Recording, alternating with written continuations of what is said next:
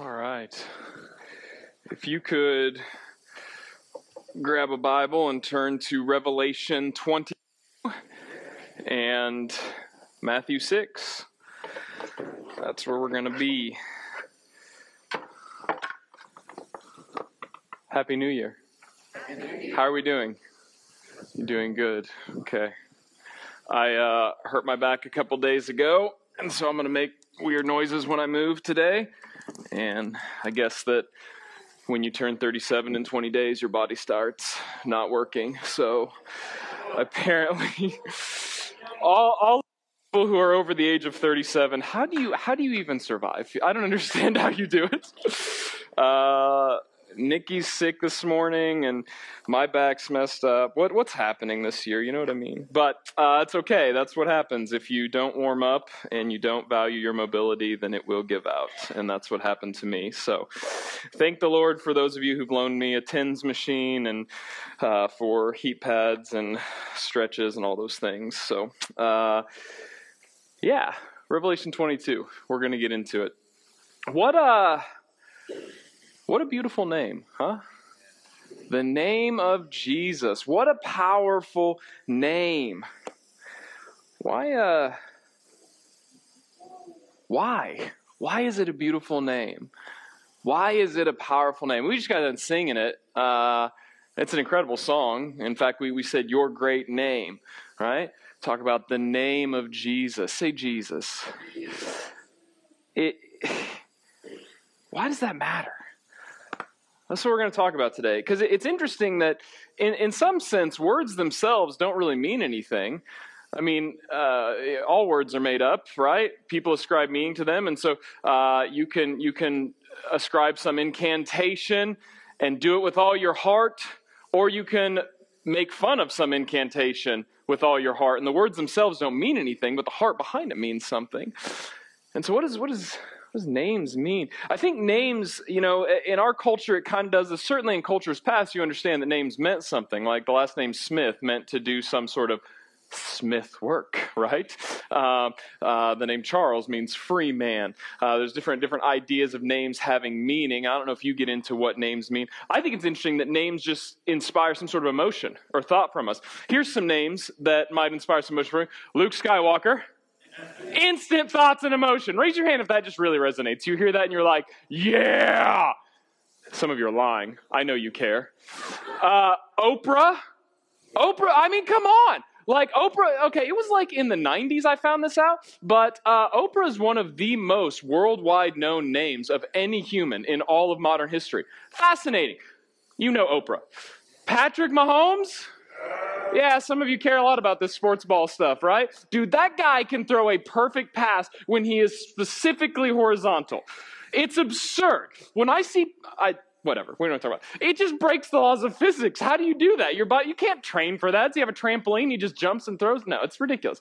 Donald Trump, right? Don't cheer, please, come on. We don't want to start fights or anything. But it pulls an emotion. You've got something in you. You think about it. Mickey Mouse, huh? Mickey Mouse Clubhouse. Some of you remember the song? I think it's interesting.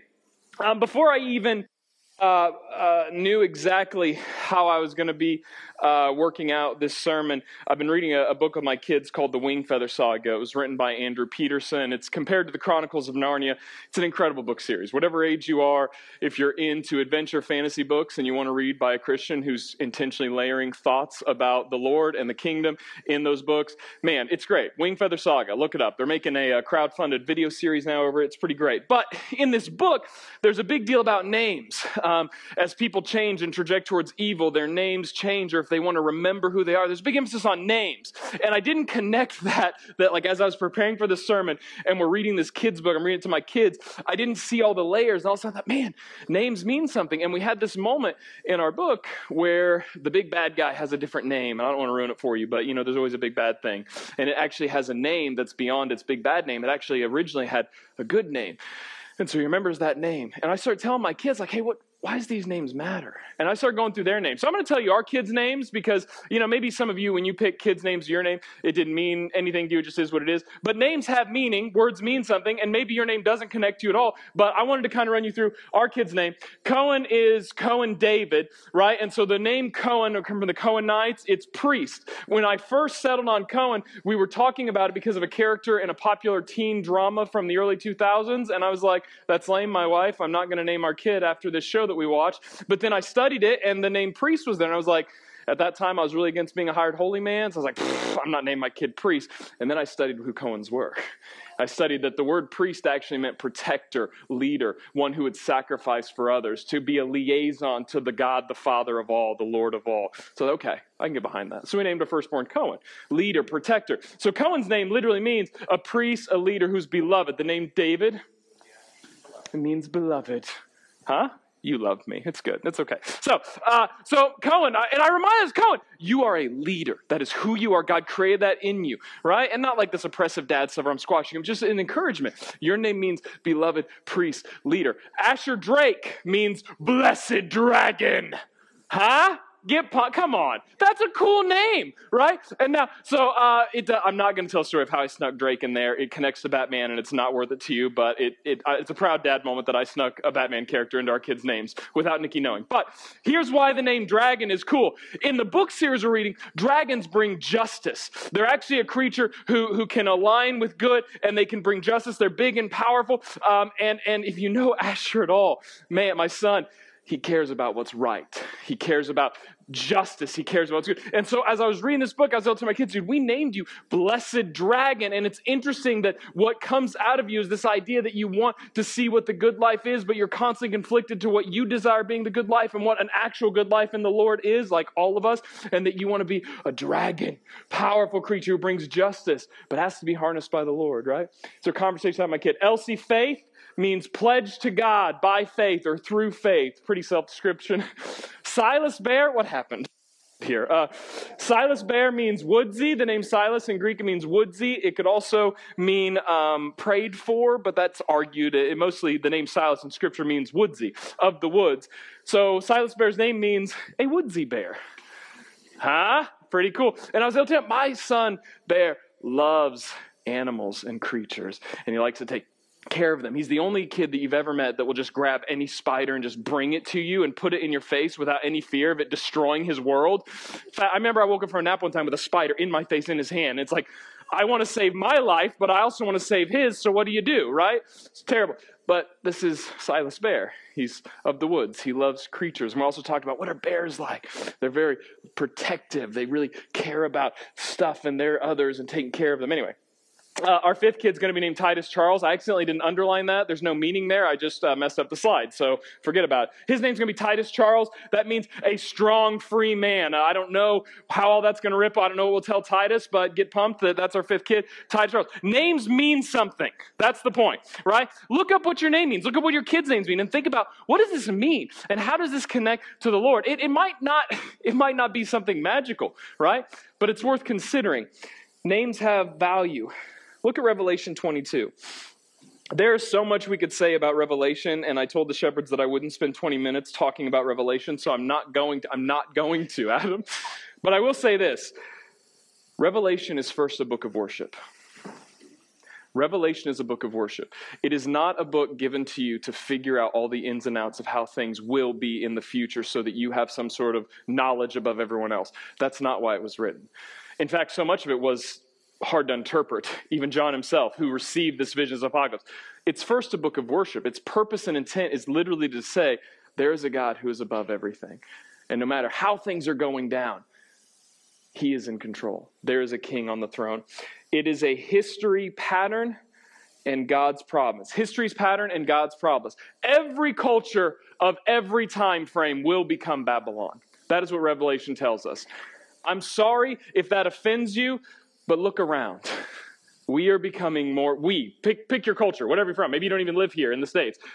We are becoming more and more like Babylon. Babylon is a symbolic language for this corruption, rebellion that leads us away from God. In Revelation, it's mentioned with all sorts of things with sex and murder and power and money. Man, what do we really worship in our culture? Come on, it's too good. You read Revelation, you're like, man. And whether or not you read Revelation in your culture or another culture, or you read it in the 1940s and you think that this person's the Antichrist, or that person, you read it and you think it's Nero, that's the point. Revelation is calling us to worship the God who's above things, because everything we're doing leads to Babylon and death. And everything he's doing leads to life, leads to the new heaven, the new earth, leads to righteousness. Revelation 22, let's get into it. Revelation has a couple images that it ends with. And this angel showing stuff to John, apocalyptic fashion. We read Revelation 21 quite a bit in here. I think we've read it maybe 15, 20 times the last few years. And it basically talks about Jerusalem coming down the of God, and he'll wipe away every tear. He says, I'm making all things new.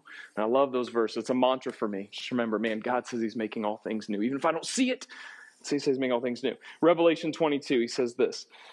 Then the angel showed me the river of the water of life, bright as crystal, flowing from the throne of God and of the Lamb, through the middle of the street of the city. Also, on either side of the river, the tree of life with its 12 kinds of fruit, yielding its fruit each month. What does this sound like? What are we supposed to be imagining? This is Eden, right? And we've talked about this. We talk about themes in Scripture, mountains, trees, gardens. This is a concept. Everything's pointing back to Genesis 1 and 2. Pull your hair out, get annoyed. Turns out, again, I'm talking about Genesis 1 and 2. Every single sermon, it's going to come back to Genesis 1 and 2 because that's the point. Like, this is how God had everything right. And now you're getting a picture. But it's not just that. There's something more happening here. There's something greater God's doing. Keep reading. The leaves of that tree were for the healing of the nations. No longer will there be anything accursed, but the throne of God and the Lamb will be in it. Not separate, not somewhere they have to journey to. It just will be there. He'll dwell. In fact, the previous chapter says I'm your God. We'll dwell together, right? And his servants will worship him. Verse 4, here's where we're going to camp. They will see his face, and his name will be on their, say it, it's weird. Their what? Their foreheads. Who here's got a big forehead? Could fit a big name of God on it. Yeah, Garrett's got a big forehead. You got it, right? My kids have big foreheads. Great. His name will be on their foreheads. Let's pray. God, I pray that you would guide us as we make sense of your name, what you're trying to teach us, what we hold fast to, the truths that are all encompassed in the power of your name, the things you've taught us in your word. Thank you. Lord, thank you for the blessing of your word, for the truth you've revealed to us. I pray by the power of your Spirit now that you would speak to us as we read your word, as we teach, as we proclaim your truth. May your Spirit move. Pull us away from distractions, from evil, from things that would prevent us from hearing from you. Amen. They will see his face. Who are these people that see his face? Well, they're described here as those who are worshiping him. In 21, it says that it's those whose names have been written in the Lamb's Book of Life. We could talk about that a long time, but basically, through your faith in Jesus, if you believe in Jesus, for God so loved the world that he gave his only Son, that whosoever believes in Jesus, right, won't perish but have everlasting life. Ephesians 1 tells us that if we believe, we're sealed in the Holy Spirit, right? He writes down, he seals us like a king seals an envelope. This is mine, it belongs to me. You can't break the seal because I'm the king, right? And saying you're in the Lamb's Book of Life for your faith. These people are now seeing his face. Why does that matter? Who couldn't see God's face?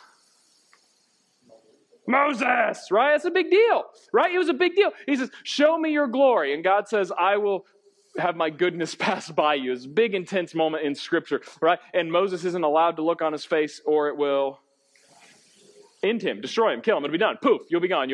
If God's glory, his holiness shines upon Moses and it's full beams, it'll just, you can't handle it. Can't handle the truth, Moses, right? And so now it's like, wait, they shall see his face. The author knows what he's doing here. He's pointing and saying, hey, hold on. They will the full God, who he is in all his glory. Paul talks about how we know in part and we think in part. One day we'll see in full. It's the same idea. We will see his face. Don't have time to camp on that. We'll move on. His name will be on their foreheads. Now, this is pulling from other parts in this. Let's talk about the big weird one, Revelation. When you think about Revelation, you think about numbers and marks of things. What do you think of? Come on. What? Yeah, say it loud. 666. Boom. What is this? What is this called? The mark of the beast, right? I literally just read today, I was researching this. You would be amazed at how many people, you wouldn't be amazed, maybe you're one of these people, how many people write different things in forums or whatever. Like you'll be reading an article that's really scholarly and literally says how the Hebrews and the Greeks and the Romans would have viewed this. And then someone will comment under there, yep, it's the COVID vaccine. Yep, it's this thing. Yep, it's this thing. You're just like, come on. Like, what? Did you read the article? So this creates a lot of tension. And in Revelation 13, 666, it's said to be this mark of the beast. This mark, this culmination of the leaders infused with power from this big evil dragon thing. These creatures that are Babylon compared leaders. They're becoming like Babylon through money, sex, and power and all these things. They're going to mark these people on their foreheads and on their wrist. Do you know what that sounds like? We preached on this. Say Shema. Shema. What's the Shema? Hear, O Israel, the Lord your God, the Lord is one. You shall love the Lord your God with all your heart, with all your soul, and all your strength. These things shall be written on your doorposts. You shall write it on your foreheads, on your everywhere. And then the Hebrews, they literally went around and they had the phylacteries. Is that the right word? Phylacteries? Yeah, thank you. They're $300 on Amazon if you want to buy one made of leather, right? So they're a phylactery that they put on their head and their wrist, and they literally wrote it on there because they were identified by loving the Lord their God with all their heart, soul, and strength. Because the Lord said, this is the command. Hear, O Israel, the Lord your God. The Lord is one. This is the reverse Shema. He knows exactly what he's doing. When the angel's revealing this and John's right, say, hey, you know what 666 is? It's the opposite. The Shema. It's the mark of the beast. And we could get into Jewish gematria and 7 being the perfect number and 3 being the number of completion. So 777 would be perfect completion. So 666 would be adulterated. Just an adulteration of that, right? And I think that's really cool. And we could geek out about that and we talk about all that. We're going to move on from that. But also, they knew what they were doing because if you spell, come on, David, Nero Caesar, right? One of the rulers of Rome. See, if you spell Nero Caesar or you spell beast with the Hebrew letters, right? The Hebrew letters also count as numbers. And if you spell them with those letters, it equals 666. So the author's doing something here. He's saying this is the reverse Shema. It's written on their forehead. Here's the point. They are identified by the corruption of their day. They're identified by these beasts, by Babylon, by their rebellion, their fulfillment. That is solely what they care about. So much so that it has to be written on them, everything you see. But now we get to Revelation 22, and he says, no, these people, I feel it. Hold on. Stop, everyone. I feel it. We just talked about Revelation. We just talked about 666. You're all losing your minds. Calm down, okay? It's going to be okay, right? There's a whole point here about this. I'm sorry if the 666 lost you, but it's okay. When you see this, anytime someone tells you, oh, this is this, and this is, look at the future, this must mean this, don't ever get this thing, and you, oh, if you've got to buy stuff at the market because they put a chip in your wrist, don't do it because the market beast. Stop, because that's not what John was saying, right? I don't know where our culture is going to go in its evil and perversion, but the point here is that these people are identified not by the Lord, not by loving the Lord. They're identified by seeking their own pleasure, by seeking Babylon, by seeking the corruptions of their culture. And there's a lot of corruptions in our culture that identify us. We'll talk about that here in a minute. But here in Revelation 22:4, his name will be on their foreheads. In ancient Rome, they would tattoo or brand slaves on their forehead. All y'all with big foreheads, just get a big brand. So you walk around the streets of Rome, there's a slave, there's a slave. That person's a criminal. Criminals also got branded. And so then you just knew. They were identified right on the forehead. I'm a slave. Right? Just right there. Bam, bam, bam. Right? So again, anyone reading this, wait, it's written on their forehead? Oh, these guys are identified by the name of the Lord. They're identified by who he is. Not by a slave of this and that person. Not by the criminal past that they have. No, they're just identified by the Lamb, by the Lord.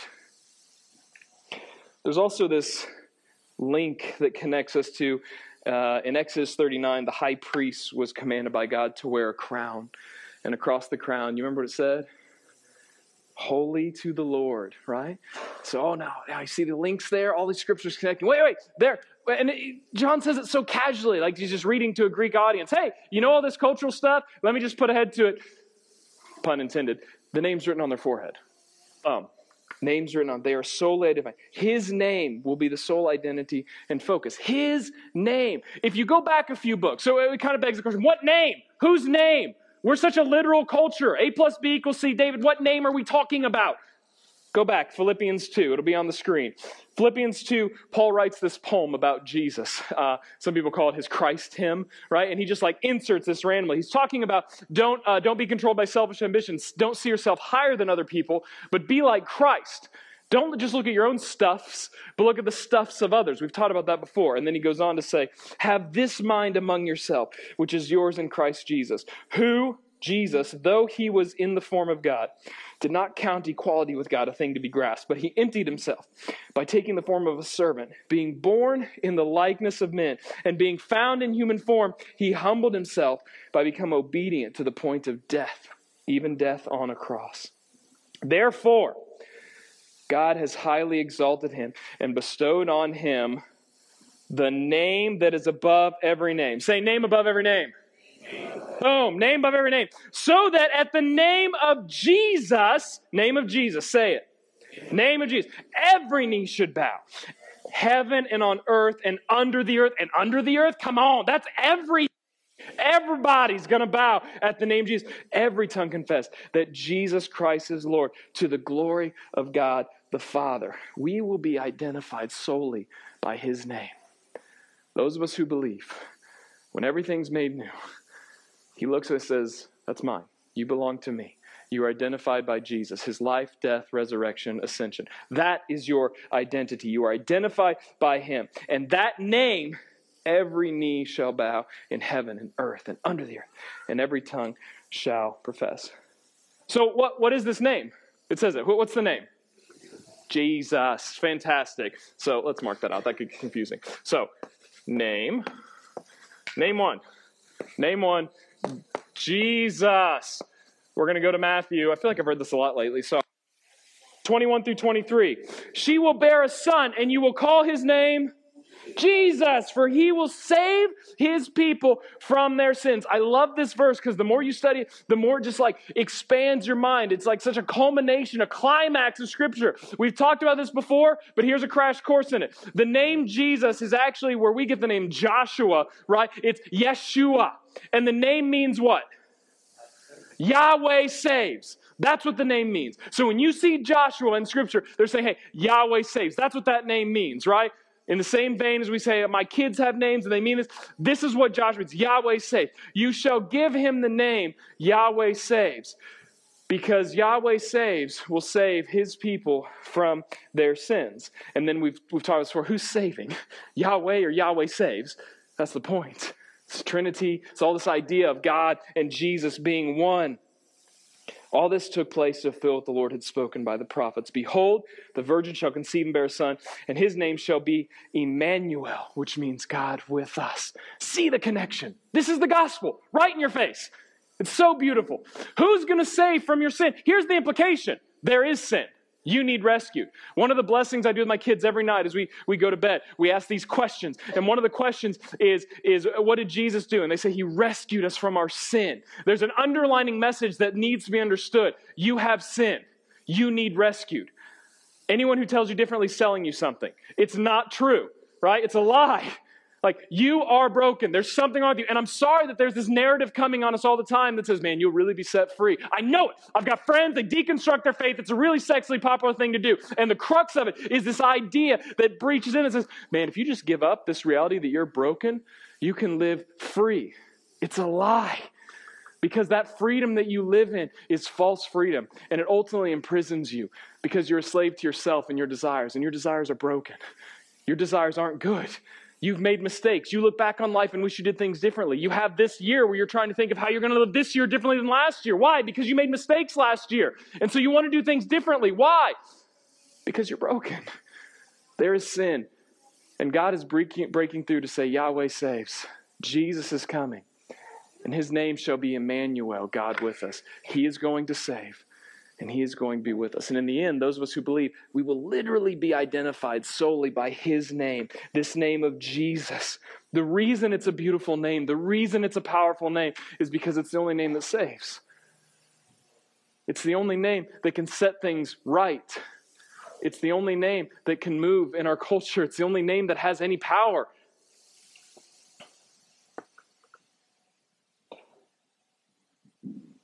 Is your identity in Jesus Christ? I mean, is that how you live your life? Because as we kind of look at our culture and we talk about the things that pull us and distract us, we can talk about how we spend our time, we can talk about how we spend our money, but here's the truth. If Jesus is the sole identifying factor in your life, then maybe our lives ought to look differently. Things might be done in his name instead of our name. Things might be done focusing on him. And I think it's interesting that our culture is so fascinated with you identifying by what you like, what you feel, what you think is best. And it keeps hurting people. It keeps the same cycle of brokenness going over and over. And we dab in this idea of like, well, we've really grown. We really understand love better than we ever have. We really understand welcoming better than we ever have. We really understand community better than we ever have. Do we? Because I know people. I spend time with them. And there is nothing on their Facebook, Instagram, or TikTok that's actually giving them true community with other humans. Snapchat is a poor excuse for having a real relationship with a human being. It's fake. It doesn't mean it's fundamentally sinful and wrong. I'm not the pastor that says, get away from all of it. It's evil. But do you honestly know how it's benefited your life in a way that's grown you in a deep, meaningful relationship with someone else? Has it taught you to love the Lord with all your heart, soul, mind, and strength? Love your neighbors yourself? What about the identity of whatever you do, whatever feels good to you, you do? In fact, our culture has this huge lie that your main identity in life is your sexual preferences. Who do you want to love and sleep with the most? That's your identity. That's what makes you valuable. Listen to me. If you love and know someone, or you are someone who believes that the most important thing about you is your sexual desires and who you sexually sleep with and who you sexually intimately connect with, you've been lied to. And I'm not sitting up here to look at you and say, you're a sinner and now you're going to hell. We're all sinners and going to hell apart from Jesus. Here's what I'm trying to tell you. If your identity is first giving into the lie of the culture that what's most important about you is your degree or your education or what you like the most or who you want to have intimate connections with or your flavor of desire and hobbies, you're missing it. All those identities have led many people astray. Better people than you have led them astray. And Jesus comes in and he says, no. Your identity should be Jesus. In the end, it will just be Jesus. That will be the sole identity. Because that's the only identity that lasts. That's the only name that can last forever. Why? Why is his identity? Why is his name the only one that can last? Jesus taught us something in prayer that we're going to talk about for a while here. Look at Matthew 6. We've looked at this several times as a church. I think I've preached on this about 4 times in the last 5 years. We're not going to talk about the whole prayer, but this is a famous prayer, right? What do we call this prayer?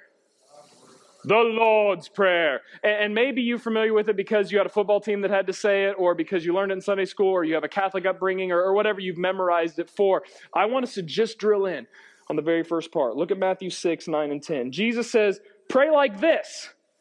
Wow. This is Yahweh saves. This is the one whose name will be eternally identifying us, who's everything. And you know what he says? Hey, pray like this. So we should listen. So we should evaluate all the ways we pray like this. This is how we should pray. He says, Our Father in heaven, hallowed be your name. Hallowed be your name. Your kingdom come, your will be done on earth as is in heaven.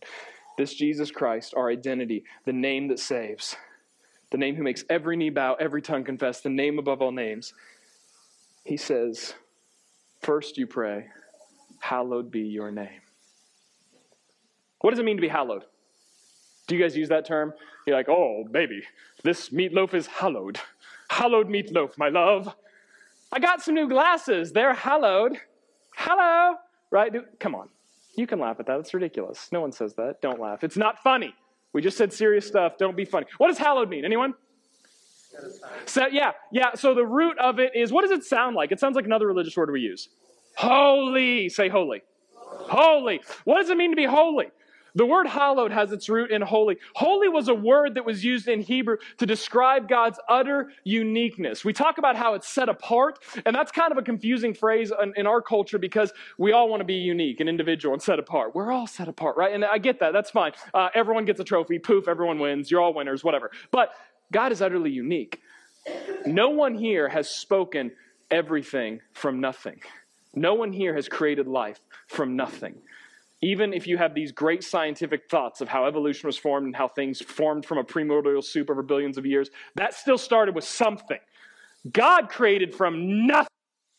He created from nothing everything. And so the way to describe this utterly unique God who's different, he's not dependent on any other Elohims or lesser Elohims or other gods in Scripture. They called him holy.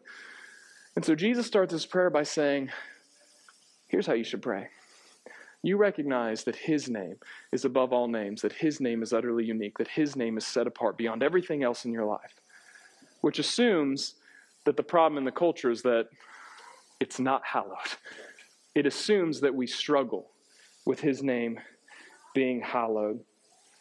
Who is this Father whose name's hallowed? I mean, saying, our Father, who art in heaven, hallowed be thy name. What is his name? Say it. Yahweh, right? Okay, here we go. Turn to Exodus 3.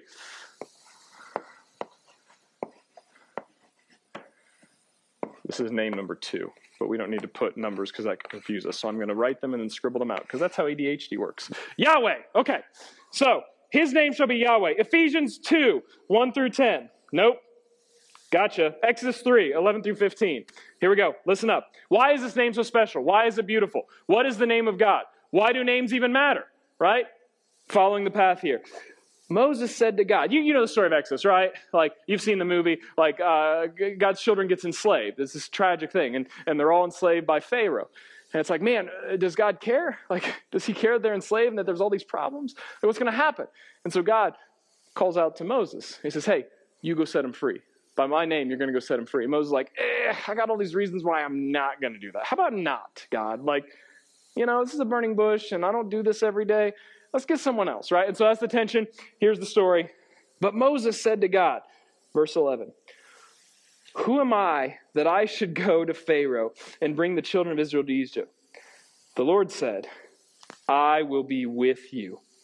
And this shall be a sign for you that I have sent you. When you have brought the people out of Egypt, you shall serve God on this mountain. I will be with you. There's another word.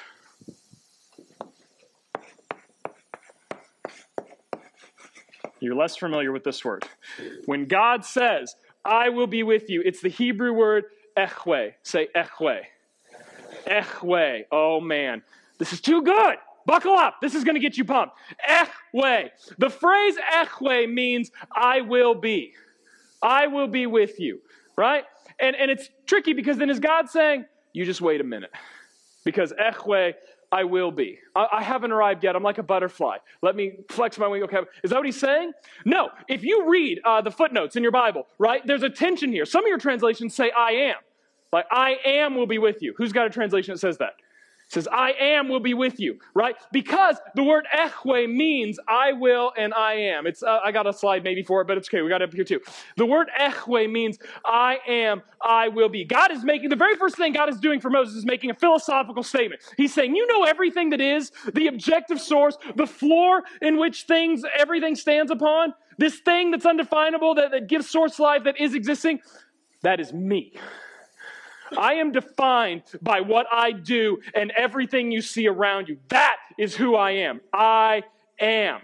And that's why our translators are like, I will be with you. I am with you. Echwe. Say echwe. It's a powerful idea. God's saying, I am will be with you. Moses said to God, if I come to the people of Israel and say to them, the God of our fathers has sent me to you, they will ask, what is his name? Because God's names define them in this culture. Egypt had all kinds of gods, all sorts of Elohims. They all had names, and it defined what they did. And so Moses is saying, hey, I can't go say Echwe because that says I am. And if I'm Moses and I say I am, I look like an idiot because I'm saying I am sent me, and that's confusing. So what do I do, God? God drills down on this. Says, what's his name? What should I say to him? God said to Moses, I am who I am. I am who I am. Echwe asher echwe. It means I am everything. What I am is fully defined and fully made complete in who I am. The reason this is such a big deal, this word echwe, is because God is who he is always. And you are who you are sometimes. And I am who I am sometimes. You ever have a roommate or a good friend, or you date a girl or a guy and you meet them, you're like, oh, they're so great, Mom. Like, this girl, she cooks me pancakes and Alka-Seltzer when my tummy aches, or whatever. Like, she's got all these things about how great this girl is. And then you remember this roommate and say, oh, man, this person's so nice, and they love to cook. It's going to be great. You're doing premarital counseling, and you're like, dude, we're never going to fight because they love to do dishes and I love to do laundry. Magic. It must be perfect. And then you live with them, and you hate them. Having a roommate is a great way to have an ex-best friend, huh? Come on, you've experienced this. Because these people you thought were one way, they're also another way. They're both, right? Like, this is a whole struggle of marriage. Every marriage counseling I ever do, every marriage counseling Nikki and I ever sit with someone, it's because, oh, well, they used to be this way, and now they're this way. They're both, and I don't know what to do with it. How can they love me and say these really mean things? Because you are not Echwe Asher Echwe. Only the Lord is. You are not what you are. You're some collection of mismatched things that happen and they change, and it's, oh, maybe this and maybe this. Insert every analogy about things you cared about when you were younger. Did you ever used to collect Pogs? Where are your Pogs now? Did you collect Pokemon cards? Did you watch Power Rangers? You doing those things now? That was the most important thing. We had to have a rabbit when we first got married. You know how many rabbits we have now? 0, because it's a terrible pet, right? No offense if you have a rabbit. Terrible pets. Pellets everywhere. It's ridiculous. Echwe Asher Echwe. I am who I am. Now listen, this is where it gets good. Say to the people, I am has sent you. Echwe, echwe. God also said to Moses, say this to the people of Israel. The Lord, the God of your fathers, the God of Abraham, the God of Isaac, the God of Jacob, he has sent you. This is my name forever, and thus I am to be remembered throughout all the generations. Yahweh, which also means I am. And here's the difference, right? This is the I am, Yah, he. Yahweh is he is. He will be. And so they call him Yahweh. This name of everything. Yahweh, God's name. When Moses says it, he doesn't say, I am. He says, he is, referring to God. And now you understand Yahweh. How's a crash course in Hebrew? You like that? Maybe you don't get as pumped as I do. It's a beautiful thing, because that means that when we say the name above all names, when we say those things, we have this hardening in our mind, this background knowledge that there is an objective floor. There is a God. There is a source of everything. There is a reason why we approach marriage a certain way. There's a reason why we approach family in a certain way. There's a reason why we approach dating a certain way. There's a reason why we approach our finance certain ways. There's a reason why we approach sex in certain ways. There's a reason why we don't like porn and it breaks us and it destroys people. We have reasons and understandings for these things. There's a reason why we discipline our cell phones and we don't let these things consume and control us and constantly have fights with our children, our spouses about our screen time. There's a reason, because he is. Because Yahweh, we look to him. He is everything. You want to understand how to deal with your phone? Yahweh, he is. You want to understand how to deal with your crappy job? Yahweh, he is. This is why we say look to Jesus. This is why we'll never get sick every Sunday of saying look to Jesus, look to Jesus. Because we don't. Because his name is not hallowed in our world, in our lives. We forget. We stumble, we walk away. In Exodus, the phrase, they will know my name is Yahweh, is mentioned 7 times. They will know I am Yahweh, your God. It's mentioned 7 times. It's almost like God is saying through the scroll of Exodus, this is who I am. And who is the God of Exodus when we read? Who is this Yahweh? He's a pursuer. He's a rescuer. He's one who calls people out of miry, disgusting, awful situations. He forgives them. He redeems them. He draws them to himself. He calls them out. He rescues them. He pursues them. He loves them because Yahweh saves. And we see all this culminate when he sends his son. For God so loved the world that he sent his only son. Yahweh saves. It's who he is. He is who he is. Who is he? He's a rescuer. He's a lover. He's just. He's merciful. He's gracious. And so much more than those words mean to us because we can't fully define them. Because we are who we are sometimes. And he is always. How does he save? I'm going to read a long chunk of scripture to you. Take some time to hear it. And then we've got some practical applications. And then we're going to close. I don't normally give you that many steps for you type A people. But you'll be fine now. I'm going to read this to you. Hear this. This is how he saves. This is what it means to be Yahweh saves. He is everything. And he wants to have a right relationship with you, who is what? Impartial, broken, twisted, goes back and forth. He wants to have a right relationship with you. How does he save? Paul says in Ephesians 2, you were dead in your trespasses and sins, in which you once walked, following the course of the world, following the prince of the power of the air, the spirit that is now at work in the sons of disobedience, among whom we all once lived in the passions of our flesh, carrying out the desires of the body and the mind. We were by nature children of wrath, like the rest of mankind. But God, being rich in mercy, because of his great love with which he loved us, even when we were dead in our trespasses, made us alive together with Christ. By grace, you have been saved. By grace, you have been saved. By grace, you have been saved. Verse 6, and raised us up with him and seated us with him in the heavenly places in Christ, so that in the coming ages he might show the immeasurable riches of his grace and kindness towards us in Christ Jesus. For by grace you have been saved through faith. This is not your own doing. Stop believing it's your own doing. There's nothing you can do. There's no list, no thing you can set up for this year that's going to make you right with God. Only your faith in Jesus. It's not your own doing. You look to him. It's not your own doing. It's a gift of God, not a result of works so that anyone should boast. We are his workmanship. We are created in Christ for what? For good works, which God prepared beforehand that we should walk in them. Yahweh saves. Jesus is the one who saves. His name is beautiful. His name is powerful because only his name can save. Only his name, Yahweh, the objective floor. Yahweh saves, the one who's saving you. Only he can make sense of the sin in your life. Only he can make sense of the things you don't call sin in your life. How many things in your life are not sin and you're ignorant of it? How many things are you doing right now that you have no idea is abhorrent to God, that's separating you from God? How many things are you doing right now that's like, I did this God thing when I was younger, and now it's kind of like, bleh, I do it because other people do it. How many people sit here in that space? How would you know? What if there is a God who is above all, whose name is above every name? What does it look like to look to him? So Jesus teaches us to pray. This Yahweh saves. Our Father in heaven, hallowed be your name. Your kingdom come. Your will be done on earth as is in heaven. Jesus wants us to see a world in which everything points to the Lord's name being hallowed, because that is his position. He is who he is. And all of evil, all of our flesh, all of the world, all of our culture, it's a distraction. It's pulling us away. And that doesn't mean we look at all those things and we kick them out and we say, I'm just going to sip stale tea and sit in my bedroom and meditate all day, every day. Because there's clearly other scriptures about going, declaring us, living.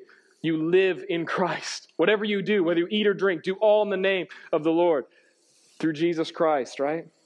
He says, Jesus wants you to recognize that first you say his name is hallowed. It's utterly unique, set apart, above everything. His kingdom come and his will be done. We don't have time to unpack that. There's this whole idea in Scripture of sacred space, and that heaven and earth are overlapping. There might be an image on the screen over it. It's one of my favorite images. It goes through my mind every day that we see the world as heaven and earth, and one day we got to get to heaven. When we all get to heaven, woo! Scripture teaches that heaven and earth are overlapping, and that Jesus lives in us. And when we follow Jesus, heaven is coming to earth. The way, heaven being God's space, the way in which things ought to be.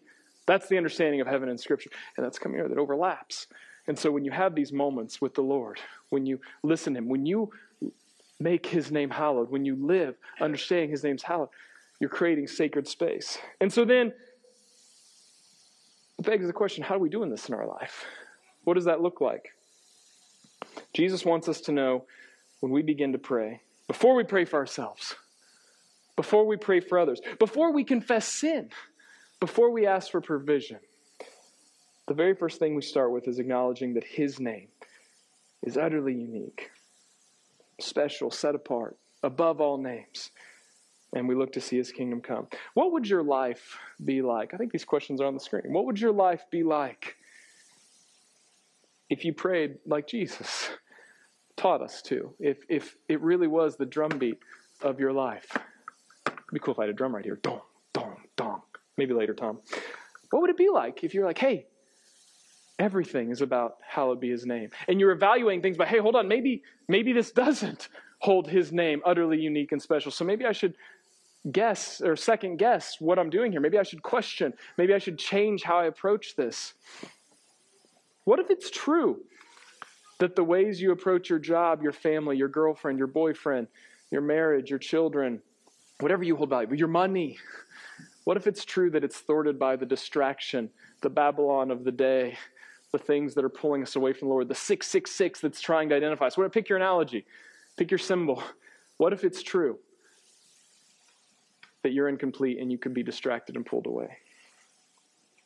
What would it look like to pray like Jesus if you saw everything as his name being hallowed, his kingdom come? May his name be hallowed, his kingdom come, and his will be done. Here's some practical applications. Here's some things we can land on. You ready for this? This is like, what do I do? If you're a person like me, you're just like, how does this have, we say in our sermon lab, and we talk about it on Fridays, like, how does this have handles, right? Like, sometimes I feel like we're just lobbing these grenades and just shrapnel hits everyone's like, okay, pray about it, see you later. And so we're trying to always like, how does this have handles where you can take it out the door with you as you're walking away? Like, okay, how do I take all this information? You told us some Hebrew and some deep thoughts, and you challenged some cultural norms. Like, what do I do with this? Every day you wake up, unless some tragedy happened, in which case we'll have a different conversation, but most every day of your life you wake up because you've probably never slept through an entire day. And so, when you wake up, you have something you do. And I would encourage you to take on some postures that I've been grossly failing at and struggling with that are so hard. But all of life is like learning an instrument. In fact, there's this great quote by Andy Crouch I'll probably quote in a couple weeks, but he talks about devices versus instruments, and all of our culture is trying to find a device. That's it. Literally, we put apples on the back of them or other things like little robots. We say, here's a device that's going to make your life more convenient. And you come to church sometimes and you get in your mind, or I'll listen to sermons, hey, give me the device, Pastor. Come on, Pastor David, what's the device to make my life more convenient that functions like a robot, that like does things? You have to say robot like that because the word's kind of boring. Robot. How does it function in a way that like it does it for me so my life's more convenient? Following Jesus isn't a device. It's like playing an instrument. Does anyone know anyone who's ever learned to play an instrument? You have a child that's learned to play an instrument? I know someone who plays violin, and I can imagine at some point that was a nightmare to listen to. I've been around kids who play violin, and it's like you go to their concerts when they're young, and you're just like, oh, we love them, we want to be supported. Please stop this noise. We want to be supported. It's hard, it's rough, right? And then they learn, I remember the first time I learned to play this like green sleeves thing on guitar, and it was like pling, pling, pling, pling, pling, pling, pling, pling, pling. And I got all my family together. My grandparents was around Christmas time, and everyone was quiet, and they listened to Davey play his guitar. And it literally was bong, bong, bong, bong, bong, bong. Let me start again. Bah, bah, bah. And it was terrible, and then everyone clapped, right? And now I can play it all the time, just something random in my mind. I lead guitar, I play worship, all these sort of things. Like I can play guitar, right? And it's relative because there are people way better at me.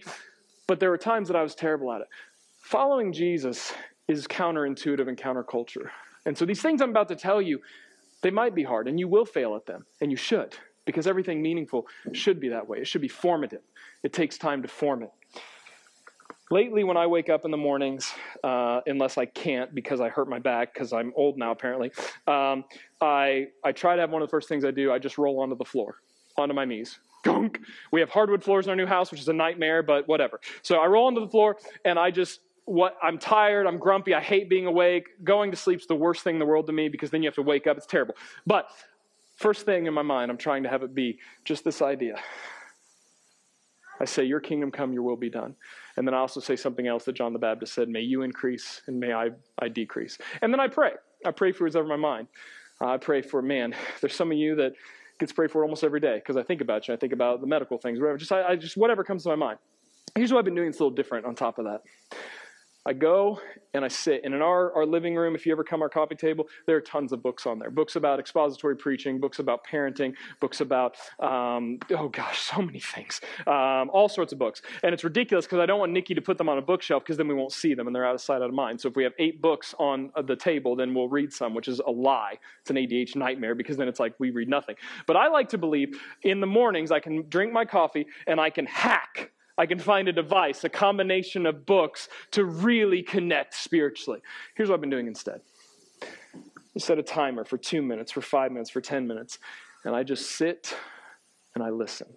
I open my hands like this, and I listen. And it's emotional because I'm so bad at it, and I feel like I'm lying to you guys because I'm so bad at this. But I let him have the first word because he's Yahweh. Because I don't know what that day is going to bring. I don't know what tragedy is going to hit. I don't know all the ways I'm going to screw it up. But I know that he's Yahweh. And so I would encourage you, as many times as you can this year, you don't know how to be a parent. You don't know how to be a husband. You don't know how to be a girlfriend. You don't. There are things you don't know. But he is. What if the first thing you did during the day didn't involve a screen, didn't involve a device to hack things in your life? What if it involved literally just sitting before the Lord and listening?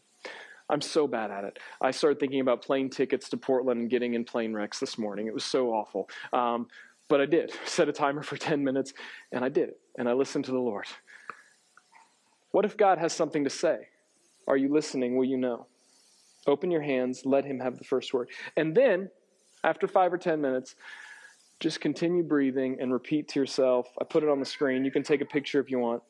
My Father in heaven, may your name be unique and above all in my life today. Guide me today to join you as your kingdom comes and your will is done on earth as is in heaven. Just whisper that to the Lord. Because Jesus told us to pray that way. And if you're like me, you struggle to have his name be hallowed, his name be utterly unique, above all in every part of your life. Maybe you need to take a picture of this. Maybe you need to go on a prayer walk after that. You just walk around your house, praying for your kids, praying for your apartment, praying for your roommates, praying for the people up next to you, praying for your street. Maybe you need to go outside if you're really into the cold, and you can just walk and just talk to the Lord. But you start your day without a screen, without a device, without some hacking that you think, without something you've described as, oh, this is going to connect me to the Lord. No, you just start submitting to him, recognizing that he sustains you when you sleep and he has the first word of your day. And then you end your day like this. Turn off your screens. Gosh, I'm sorry I keep sounding like the fogey that's against screens, but I don't even know what the word fogey means. I'm sorry if it's a grossly offensive word. I'm sorry if I sound like the old guy that's against screens, but I just keep seeing them damage my life, my kids' lives, other people's lives, just so many ripples. And it's like, why? At what point do we recognize that maybe this was a bad idea? Remember when everyone thought smoking was cool and it was fine and it wasn't going to hurt you? And then all of a sudden, after many years of research, people are like, oh, you know what? Smoking's kind of a bad choice. No offense if you smoke, but you don't believe it's healthy at this point. You know it, right? This is what's happening with screens, with cell phones, with social media. Constant research, insurmountable. Look it up. Peer-reviewed journal articles, several colleges, universities, all these people researching how damaging these things can be. There's good there. Don't hear me say it's all evil. But what if you did in your life? You took a step back and said, you know what, this morning or this evening, I'm going to put my phone aside. I'm going to put my phone to bed first, and then I'm just going to sit. I'm going to sit alone before the Lord, 10 minutes, 5 minutes, whatever, and I'm just going to listen, open my hands, and let him have the final word in your day. Everyone in here is influenced and has influence. There are people in your life that you influence, and there are tons of people and things that influence you. None of those things are Yahweh. None of those things are the name of Jesus. We have to look to Jesus and say, man, you are the one that gets the first word, that gets the final word, that gets all words in my life, because there's too many other distractions. This year, 2023, whatever you're trying to do, I've got goals of doing muscle ups and all these different things. We do this every year with visions and goals and actions. I got all these things written down, but they're all hinged on this understanding that he is the objective source. He's the floor. He is Lord. And maybe you don't do that. You think, I don't need to have goals. Quit talking about goals. That's fine. You have postures in your life right now. What part of your life is not declaring, hallowed be thy name? Or maybe ask the other question. What do I spend my time doing? I go to work. I got a new job. Got a new girlfriend. I just broke up with my boyfriend. Whatever it is. I'm going to start my second semester of college. I'm about to move and get married. Whatever it is in your life. How do these things point to hallowed be your name? Your name is utterly unique. Your name is above all names. There's so many applications here and so many ways to unpack this. I wish that I could express to you all the ways it's affected my life and how hard it is. But here's what I want to do this morning. I want us to acknowledge that scripturally speaking, you're either in Christ or you're not. You're trajecting towards life in Christ, being made new by him, or you're trajecting towards death and eternal separation from him. He's going to give you what you want. You want to be separate from him. You want to live your own life, and it will lead to death and separation because he loves you. And he's also constantly calling you to him. And I want this morning and every Sunday we gather to be a Sunday where we look to Jesus. We open our hands and we say, you are Jesus. Yahweh saves. You are Yahweh, the one who is, the one who will be. You're everything. Jesus is everything. And so there's a couple ways we can do that this morning specifically.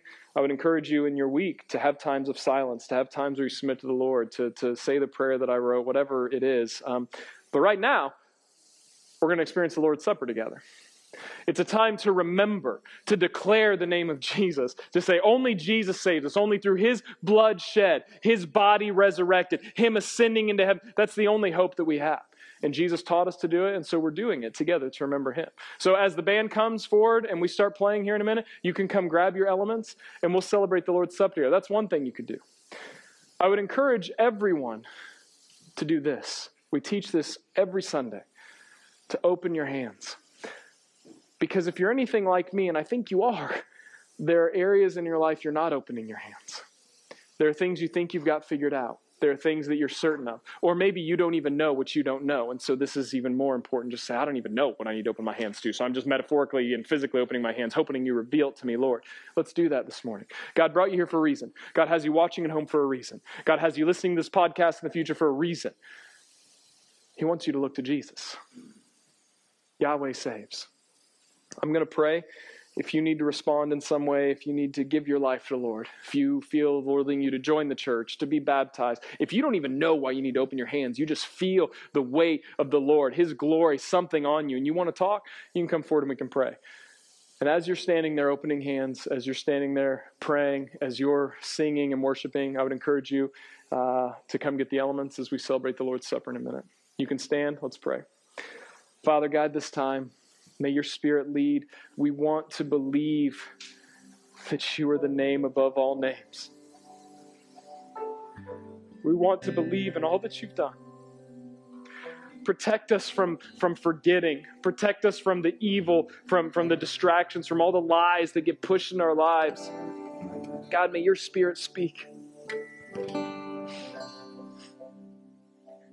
Lord, I'm so frustrated. There's not a perfect phrase or thing to say to fix everything, to take away the pain. But we know that you save.